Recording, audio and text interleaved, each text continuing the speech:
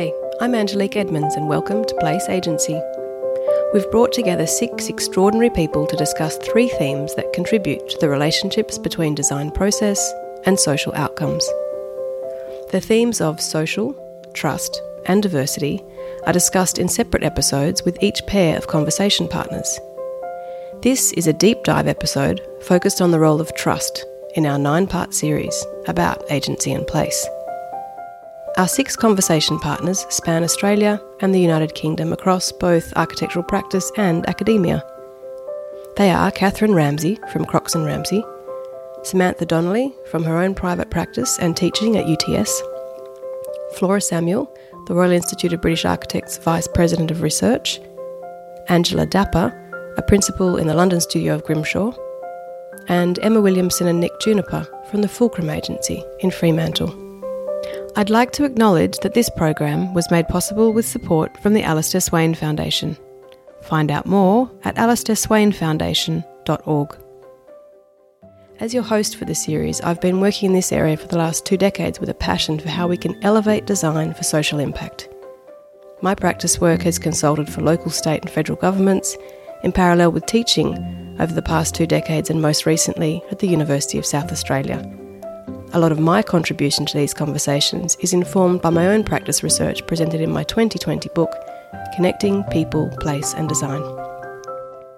In this episode, you'll hear from Emma Williamson, who is co-founder and partner at the Fulcrum Agency and has nearly 30 years' experience working in design practice.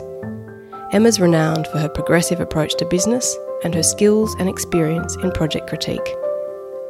You'll also hear from Nick Juniper, who is Associate Principal at the Fulcrum Agency and a registered architect with 25 years' experience.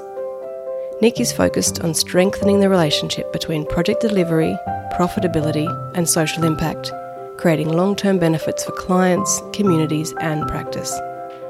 You'll find full bios for all of us in the show notes. Before we dive into hearing these conversations, I just want to clarify that as this is a deep dive which was recorded after an introductory conversation, you'll now be joining a conversation here midway through. Whilst this can be listened to as a standalone episode, you may find references to conversations presented in previous episodes. And now, it's time to share with you this enriching conversation with Emma and Nick, which I hope you'll enjoy. That brings us to a deeper dive in our conversation now to talk about the impact of trust. Because even I think a little in what Nick was saying about the responses back from members of the community and Anna Diliacqua about the impact to them, there's a process of building trust that then impacts on people's confidence.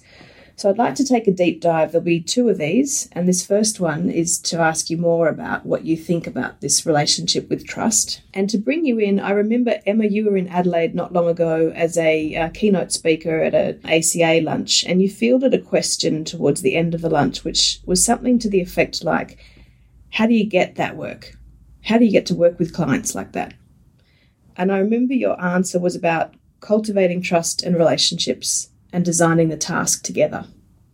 So I wanted to start by asking you, Emma, what are your thoughts on this, the importance of cultivating trust as a critical ingredient in supporting outcomes for social connection and social value? I think relationships and trust are fundamental to the success of successful architecture. I just don't think we can create good outcomes if we don't have great relationships, and that extends from our relationships with our clients to our relationships with builders if we're talking about delivering a project. All of that involves trust.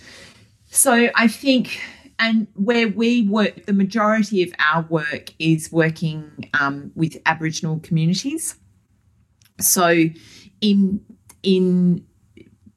doing that over the years, what we've found is the importance of building up long-term relationships with communities, slowly over time, building up trust. And the way that we do that is by turning up, by being present and not coming in and focusing on the delivery of one project and then exiting never to be seen again. But it's actually cultivating relationships with Indigenous organisations that means that we're able to help them to solve the multiple problems that they have so that they can move forward. And sometimes those problems are small in the sense that they are if they were to sit independently, they would be a small bit of project management to resolve an issue, but they're massive in terms of the impacts in the community. And an example of that would be that Kieran is currently out in community, and one of the communities he's in has had a septic system that has not been working for 2 years because no one has been able to project manage that sufficiently well. And he happened to be in the community at the same time as the plumber. So they were able to actually, even though he was supposed to be doing something else, reshift his focus to focus on the issues surrounding this septic system with the plumber, negotiate that the plumber would stay for an extra day to do some extra investigative work, and it looks like that issue will be solved. So it's not, Kieran isn't responsible for solving the problem, but he's been there as a player who's helped to facilitate and get rid of that obstacle so that it could be solved. And I think that you can't do that if you're just dropping in and out. You need to actually be present. And for me, I think that those relationships and building of trust has been fundamental to the successful projects that we've delivered in communities. I don't know. It's such a brilliant example. Can I just say, it reminds me of all of Paul Folleros's work with Housing for Health. And almost as Nick absolutely, as Nick mentioned before as well, if something's not working, the impact it has. Like the fact that a child has stopped going to school, if they haven't had a shower and they end up with an ear infection and they stop going to school and they miss their literacy milestone, it impacts their life forever simply because they couldn't have a shower. And Health Habitat has been, they were absolutely and are maintained. They're absolutely fantastic in this idea of turning up but also being practical problem solvers. So you don't just go and look at the problems of a building, you actually go there and you change the washer on the tap, or you fix up whatever the things are that you can do within your skill set so that you're leaving things in better condition than when you observe them.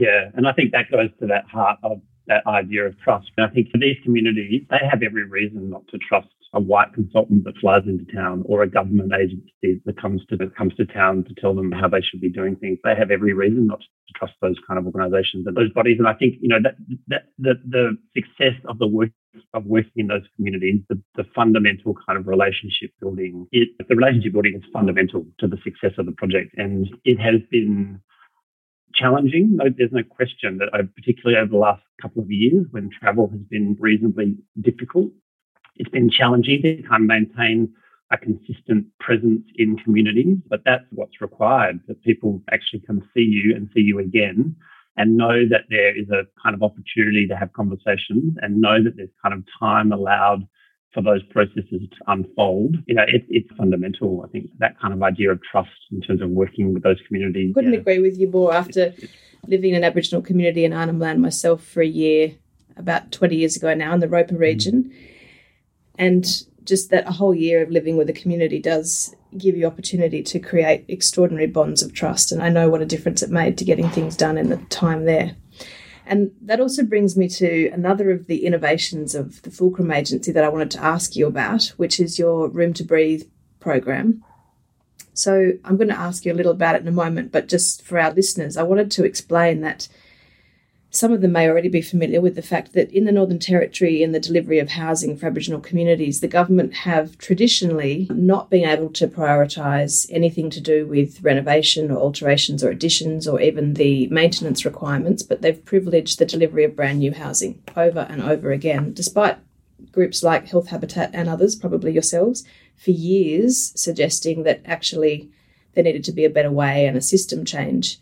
And from what I've read about what you've done with Room to Breathe, it seems that you have affected that system change. You've intervened in that system that wasn't really working to develop this program where you're essentially doing alterations and additions to Indigenous houses in more than 70 communities around the Territory. And I'm really interested to understand, in the cultivation of trust, clearly that is trust with this whole series of communities who are ready to roll out that program with you, but also the trust you must have had to foster within the Northern Territory government to have them agree to this. It's a huge system change. So I'm not sure who of you would like to speak to that, but I'm really interested in what role trust might have played in this. I think I wish Kieran was part of this conversation because he has been most directly involved with that Room to Breathe program. But I do know that, as you've indicated, there has been a bit of a fundamental shift in the understanding about how those repairs and maintenance projects and processes roll out. And it does come down to this idea that it's turning up and kind of literally going door to door in community and actually discussing with people who are living in houses what the pressures are on the house and what are the fixes to the house that are going to improve, their living conditions. It's a very kind of tailored approach. And again, that has time implications. I feel like it's really important to reiterate this idea that it takes time to kind of have those conversations and to kind of do it well and to do it effectively. But also the idea, and this goes back to the work that Health Habitat has done, is that it's really important as part of maintaining that relationship of trust that to turn up and to be able to actually make some changes almost immediately. So you turn up with the repairs and maintenance guys with you while you're kind of taking the brief for what they need to do to extend their home. The maintenance team kind of start to address some immediate issues in the house. So this idea that kind of we don't just turn up, have a conversation, disappear, and nothing happens for kind of, the process of tendering and documentation and construction, that there is some sort of sense of immediacy. And I think that really strengthens that idea of trust. Also, with the way that program expanded was because it occurred in its first instance in Group Island, and it was so it wasn't part of the NT government's remit. It was what we were doing with the Alangilly Land Council, wasn't it, Nick? And so then it was through example and the success of that the government said, actually, we'd like to look at expanding this. And so I guess this is a situation where, thankfully, we didn't go in there thinking that we would impact that model in the NT more broadly. We went in there looking at what the problem was on Groot because that was our client, but actually it was applicable to be expanded across. So when the opportunity arose, we were able to help to negotiate our way through that. So, yeah. Yeah, and the NT government saw real value in the way that we were approaching that work, and we worked with them to develop a whole set of new design guidelines for the kind of Room to Breathe program. And that was guidelines around the types of renovations that were applicable, but also guidelines about the kind of way that the process and the conversation rolled out. So yeah, it's been particularly rewarding, the idea that kind of from a project that happened on Groot, that work can impact some of the Northern Territory kind of policies. It seems like an amazing thing to be celebrating, that you've actually gotten the NT government to be open to this and to consider now rolling it out over so many communities. So well done to you guys. It's important to note that Room to Breathe was a Labor government election policy formulated in opposition and put into place prior to their election in 2016. The Room to Breathe policy was informed by decades of advocacy and work by firms such as Troppo and Health Habitat. The Fulcrum Agency developed the program guidelines after Labor won the election. And again, it strikes me also, it's almost another example of building social infrastructure that then better supports the delivery of empowering hard infrastructure. Because it was like your investment in the relationships in Anandili Aqua first created a different process, which created a better quality outcome, and then that spoke for itself. I'm sure you advocated with the Northern Territory government. Can either of you speak to how that came about with the... Kieran would probably be best placed to speak about it, but I think it is worth mentioning, and I'm sure you'll probably know about this particular initiative, but the idea of kind of the local decision-making agreement that the Northern Territory government has signed with the Anandili Aqua Land Council. And that basically, over a process of years, but will hand back responsibility for some key community infrastructure to traditional owners of Groote Eylandt. And that started with the housing program. And a lot of our work around the Room to Breathe program and the work that we've done with AHAC around processes of delivering new housing comes from this idea that the community is now taking responsibility for delivering that infrastructure. And eventually that will spread to health and it will eventually spread to education. We've worked on a kind of bilingual boarding school up in the archipelago, which is part of this idea of the traditional owners taking a more active role in making decisions around education. And eventually it extends to justice. So I think it's a really interesting, and I think it's a first. So, the NT government has really led the way in terms of this idea of handing back responsibility to decision-making to community. And we're just fortunate to have been part of that process. And so our contact with the NT government has been quite consistent and through that process. The outcomes having been successful, being more cost-effective to renovate than build new houses, that the individual approach to each house has the capacity to respond to cultural practices, as you said, and that people appreciate houses when they've been involved in the design process and feel empowered in their quality of life being improved because they've been able to make decisions for themselves. So it seems like all those things that are the advocacy points of social value are being demonstrated through through the Room to Breathe as a program. Yeah, I think that idea, and you just touched on it there, this idea of empowerment is really, I feel like that's really at the heart of kind of what we're trying to achieve, particularly on group. This idea that people have a voice and a choice and they have agency and they have a real kind of, and it's been demonstrated through the kind of survey work that we've done as part of the Social Return on Design Investment Project, that people are reporting, an increased sense of power, really, in the process. And, ultimately that means that kind of we as consultants are losing some power because there's a sort of transfer of power from what we're holding to what they're holding, which I think is the best possible outcome. If we're out of work on group, I'd be really happy.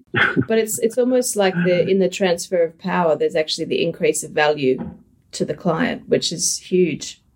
Yeah, and that has a financial benefit to us all because it means we can start to reallocate funding because we're not having to spend it over and over again on just the delivery of new houses that haven't considered whether or not what the client wants, what the user wants.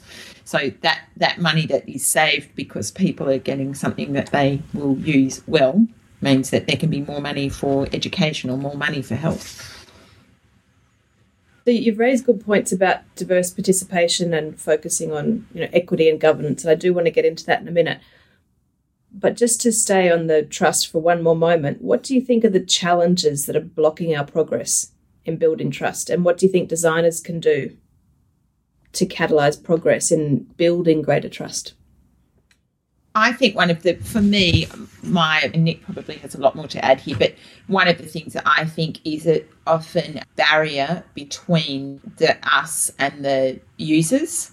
So if there's a project manager in the mix who doesn't really share those same values and is being driven to perform in a certain way because of different metrics, that can be a huge barrier because you just can't get access. And the same can be said for the issues of working to these kinds of timeframes that don't allow time for consultation. So what can you do? Well, I guess you just try and charm someone to death so that you can find small gaps and have small wins. And also, I think sometimes you just have to choose your battles, and there's no end to areas of need. So if there's a huge obstacle now, maybe it's because I've turned 50 now, I just think, we can't actually spend all our time on that because I can see that the outcome's going to be unsatisfactory. There's too many obstacles. We're just going to redirect our energy somewhere where we can be useful. Yeah, I think I agree with all of that, and I would just reiterate this idea of time. I think that so often projects feel rushed at the early phase, and as Emma suggested, there's metrics that project managers are working against that means that kind of there's this compromise of time, and I think that's one of the biggest challenges in building trust, because building trust, as we've discovered, takes time and it takes kind of multiple conversations and it takes multiple visits. And that's expensive in terms of for a client to understand the commitment to time in terms of consultancy. But it's fundamental, this idea of being able to take time to find those right. And so many of the conversations that deliver really interesting outcomes for us, conversations that kind of, they're the kind of bystander conversations. They happen after the main meeting when you're getting around. And it may be a group of women that are talking to one of our female employees, or it will only happen if you kind of allow the space and time to do that. And I guess actually thinking now that, sorry, Angelique, I was going to say that's where the advocacy and this idea of the incremental change really comes in, because if we're able to advocate for the value of this in the broader sense, and then we're able to demonstrate the value, and we're able to have access to the clients, the CEO of the organisation, we can advocate for bringing in this process and demonstrate the value.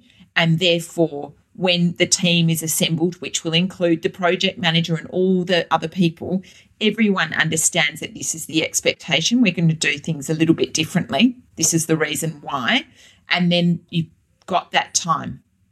So I guess there's a bit of just thinking about what you can do is you can be strategic in how you try and advocate for what the value is of this process and get that bedded down at the beginning. Thank you. It seems to me that's the value of your tool, because if you're going to build in more time to your fee structure, or if you need to build in more time to be able to deliver on what you're saying takes time to develop that trust, you've got to be able to justify the fees. And so your social return on design investment tool helps, as you were talking about, with the forecasting, so you can demonstrate that this investment of time is worth it because of this outcome. Yeah, good on you again for developing the tool.